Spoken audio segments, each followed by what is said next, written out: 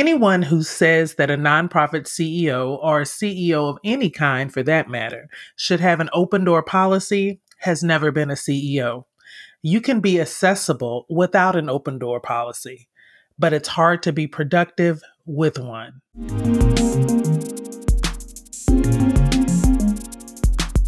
Welcome to Life and Leadership with Kim Williams. I'm the CEO of Interfaith Family Services, a nonprofit that provides housing, help, and hope for families facing homelessness. I'm also the principal of Kim Williams Consulting, a change management firm that empowers nonprofits to change for the better. And I'm the author of Diary of an Insecure CEO, How I Went from Feeling Rejected to Raising Millions. I've led through a variety of organizational issues while raising over $50 million to fight poverty and learning a lot in the process. I created this podcast to share those lessons and help you to successfully navigate life and leadership. So let's get started.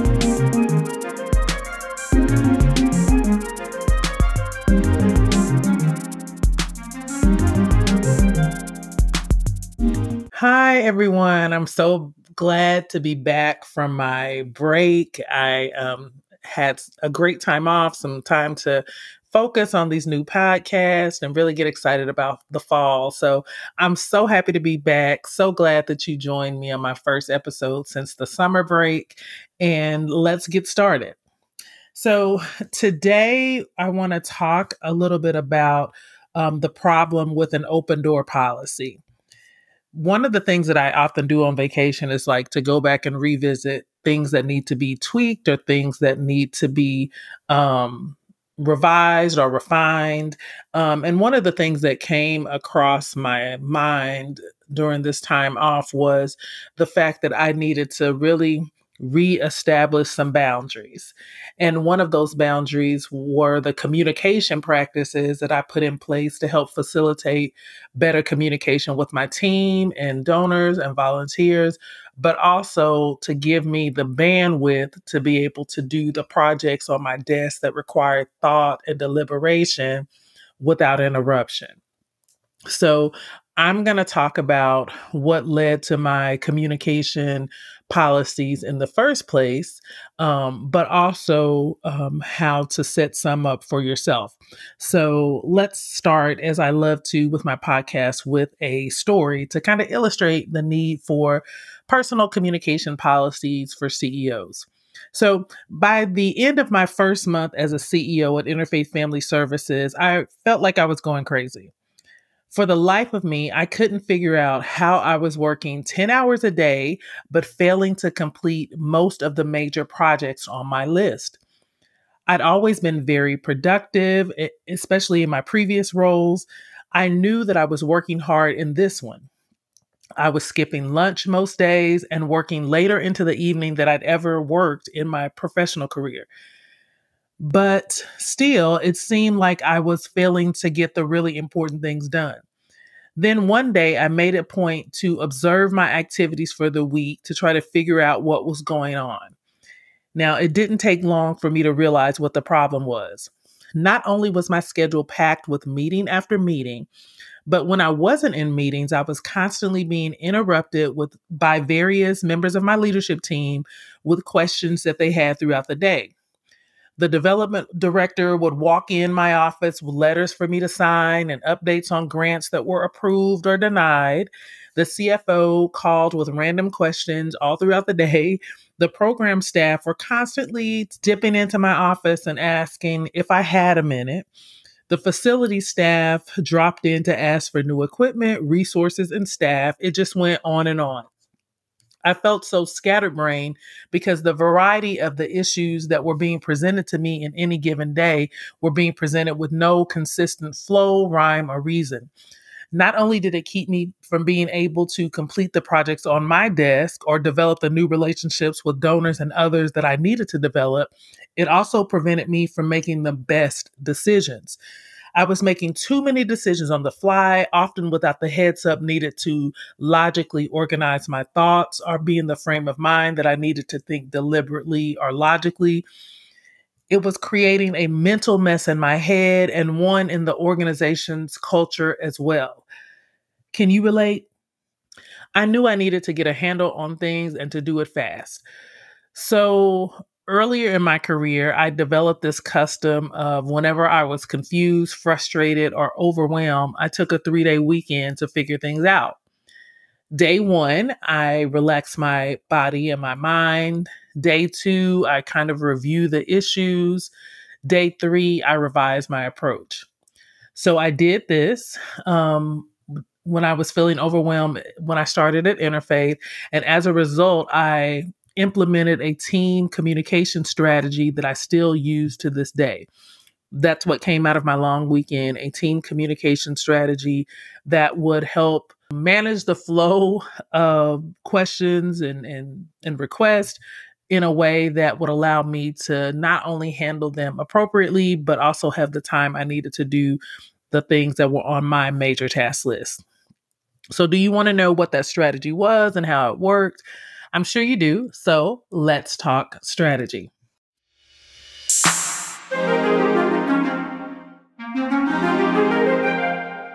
Okay, so let's talk about this team communication strategy. As I said before, I realized that the constant interruptions and distractions were affecting my ability to make sound decisions. And it was also adding to my stress as a new leader. I needed to gain control of my schedule and my time. So I put 5 communication rules in place to help me do that. Rule number 1: all meetings had to be scheduled via my assistant. So, first, let me say this. If you are a CEO or executive director of a nonprofit or any organization and you don't have an executive assistant, stop right now and get one. Like, there is just no way that you can handle all of the nuances of your job without someone to help you do that. There are just too many details to manage. There's too much going on. So, if it is at all in your budget, if you have any money at all, if you have to rearrange other things, get an executive assistant and get one fast. Get a temp if you want to try a few out to make sure you find the one that has the right rhythm and the flow that you need or that works well with you. But I'm telling you, you need an assistant. So, with that being said, I had an assistant, but I just wasn't using one efficiently. So, what did I do? Rule number 1: all meetings had to be scheduled via my assistant. No more walk ins. My assistant was trained to ask for the purpose of the meeting. When dealing with internal requests for meetings among my staff, she would ask for the subject matter and what will we cover. And then once they told her, she'd ask them to send that subject matter in an email if they could, or wait for one of my regularly scheduled meeting times. So she'd ask them, hey, in other words, she'd ask, can this be sent to her in an email more efficiently than her schedule because she has a very busy schedule, or can this wait till you guys regularly scheduled meeting? Because I had a weekly meeting with each of my leaders, so she would kind of help them to determine what needs to happen. Should they send an email? Should they wait? If they said that neither would do, when she scheduled the meeting, she had to have an overview of the subject that we would be discussing. I didn't allow people to tell me, like, I'd rather share it in person. I told her never, ever accept that as an answer. Basically, I don't like being blindsided, so I need to know what we're going to talk about. And she would ask them and make sure that that was something that I would know going into that meeting. And one of the things I had my executive assistant do was sign a confidentiality agreement so that I wouldn't have to worry about those things, getting out before I had a chance to address them. Also, meetings were limited to 30 minutes and designed for specific days and times that were blocked in my weekly schedule for staff issues and ideas. So I set aside, one afternoon a week that had about 4, sometimes to 6 30-minute blocks that she could put people in if there was a meeting request. Obviously, not everything would happen on that designated day, or not everything could wait to that designated day. And she knew how to add it on my schedule if that was the case. But for the most part, having a designated day really worked for me. So this way, I was still accessible, but it enabled me to be prepared and ready for the discussion, even do a little research if I needed to. So that was rule number one. All meetings had to be scheduled via my assistant, no more pop ins. Rule number two is that I wanted to have individual leadership meetings instead of a weekly group leadership meeting. So, for the life of me, I just couldn't understand why my leaders were coming to me with all these additional questions throughout the week after we just had a group leadership meeting on Monday. But what I found through my kind of analysis and review was that some leaders didn't want to share their issues, questions, and concerns in front of their colleagues. So instead of having a weekly group meeting, I have weekly one-on-one meetings that last about 30 minutes per leader. They're stacked back to back every Tuesday. So we still have a monthly group leadership meeting to encourage collaboration and synergy and prepare for the month ahead as a group. But I also have brief one-on-one meetings every week with my leaders for problem solving and troubleshooting and quick updates. And that seems to work really well. Those meetings are really efficient, but it also gives them a kind of comfortable, confidential setting for them to share the problems that they have, their team, but also sometimes the problems they're having interacting with other departments. So that works really well. Rule number three was the three solutions rule. So I wanted to empower my leaders to solve their own problems and to think more strategically. And I implemented a rule that all issues and problems must be presented with three viable options for me to consider. With that being said, I could go with the fourth option that I thought was best, but that wasn't the point. The point was I wanted my leaders to think through solving their own problems because I didn't want to become like the chief problem officer where you have a problem, you just lay it on my desk and then I have to figure out how to solve it. The three solutions rule makes sure that they weigh the pros and cons and made sure that they challenge themselves to kind of think out of the box, that they could collaborate with their team for some options. It really empowered them to think through their issues and challenges. And often they would have the solution when they came to me.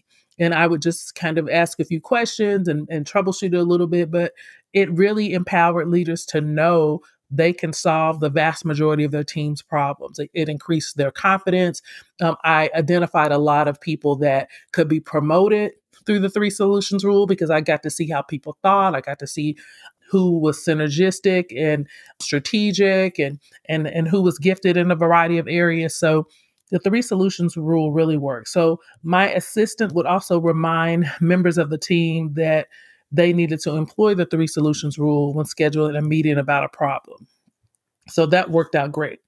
Rule number four, no more verbal requests for big changes or projects, proposals only. So if someone said, I want to start a new program, or I want to implement a new event, or I want to do X, Y, and Z that's big and out of the norm and requires staff and financial resources. I said that all of those types of projects or proposals, maybe even making a big purchase, had to be submitted with a written proposal for my consideration prior to a meeting. The written proposal had to include an overview of the request, pros and cons, cost, and an implementation timeline. Not only did this help reduce the number of requests that I received in any given day, but it also created a format that could easily be shared with others for input and reviewed by me. It also ensured that the request was important enough to actually do the work on the front end. And if approved, whoever made the request would have a plan and the responsibility of carrying it out. My assistant would also remind my team of the proposal rule when scheduling meetings, and she would tell them that I must have the proposal 2 days prior to the meeting so that I would have adequate time to review it. The proposal rule was a game changer as well because again, the goal is to have your leadership team think through the things they want, how much it costs, how much manpower it costs, what are the pros, what are the cons, how long would it take to do it. These are things they need to know when they're coming to the table. And if it's something they really want, they'll do that work. If it's not, they won't, and you don't have to worry about it. So that's a really great rule that's worked out well for me, the proposal rule. And rule number 5, the final rule, resist the urge to reply on the fly. So this is a rule that requires personal discipline. And it's one that anything that requires personal discipline, you have a slip up once or twice. But for the most part, it's something that I've had to really learn to do. Even with the, no walk-ins rule, the proposal rule, the 3 solutions rule, staff will still randomly catch you when you're walking in the building or you're in the elevator, or they'll get you after an all staff meeting and ask a random question or seek input or approval for something. But I've had to train myself to resist the urge to reply on the fly. Instead, I say something like, have you talked to your supervisor about this? And if they say yes, then I'll say something like, well, let me talk to them about it and have them get back with you. If the answer is no, I'll say, why don't you talk to such and such first? And if it's not resolved, contact my assistant to get you both on my calendar. So this works really, really well. Also, if it's a leader that's coming to me, I'll say, why don't you send a proposal so we can discuss? So if it's a leader and not maybe another staff member coming to me, I'll just remind them, why don't you send a proposal so we can discuss later? And if I can't think of anything to say, one of my favorite go-tos is let me think about it and get back to you. That's something I say all the time. Let me think about it and get back to you. Then I can put it on my list of things to do. And when I have more time to really think through it at a time that's more convenient for me and gives me time to process, I can get back with them. So those are the 5 communication rules. Let's review. Rule number 1, all meetings have to be scheduled via my assistant. Rule number 2, I meet individually with leadership team members weekly and have a group meeting monthly. Rule number 3 is the 3 solutions rule. Any problem or issue has to be accompanied with 3 solutions for me to consider. Rule number 4, no more verbal requests for big changes or projects. Proposals must be submitted. Rule number 5, this is for leaders, resist the urge to reply on the fly. These simple changes were game changers for me and my team. It improved communication and allowed me to be more thoughtful and strategic in my decisions. It also greatly reduced my stress. So I want to encourage you to give them a try, give one or more of them a try this week and message me. Let me know how it goes. Now, before I close out today's podcast, I want to give you this word of encouragement.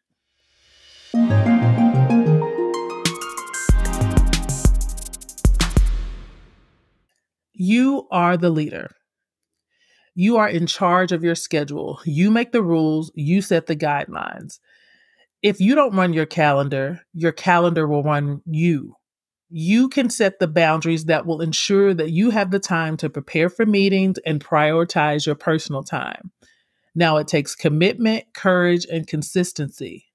First, you must commit to doing what is best for you because you understand that when you are at your best, the organization benefits. It also takes courage to put boundaries in place and say no to others from time to time. And finally, it takes consistency to stick to the guidelines that you set until they become known and respected practices among your team. But it can be done, and I'm living proof.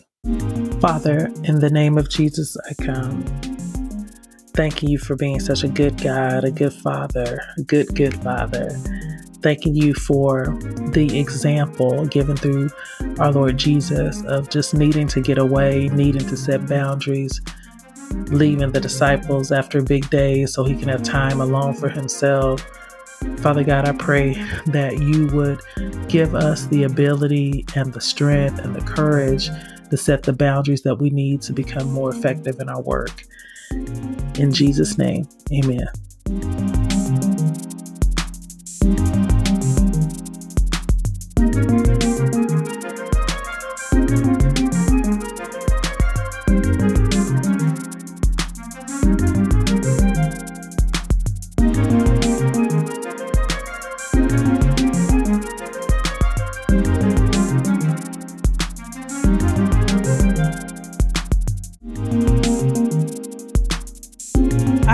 enjoyed this episode. Today's tips can be found on my website, kimwconsulting.com. Just click the resource tab in the menu. You can also find information about my consulting services and upcoming events, and subscribe to my monthly life and leadership newsletter. If you found this podcast helpful, please share, rate, and subscribe. Thank you for listening, and remember, change is inevitable, but changing for the better isn't. Change wisely.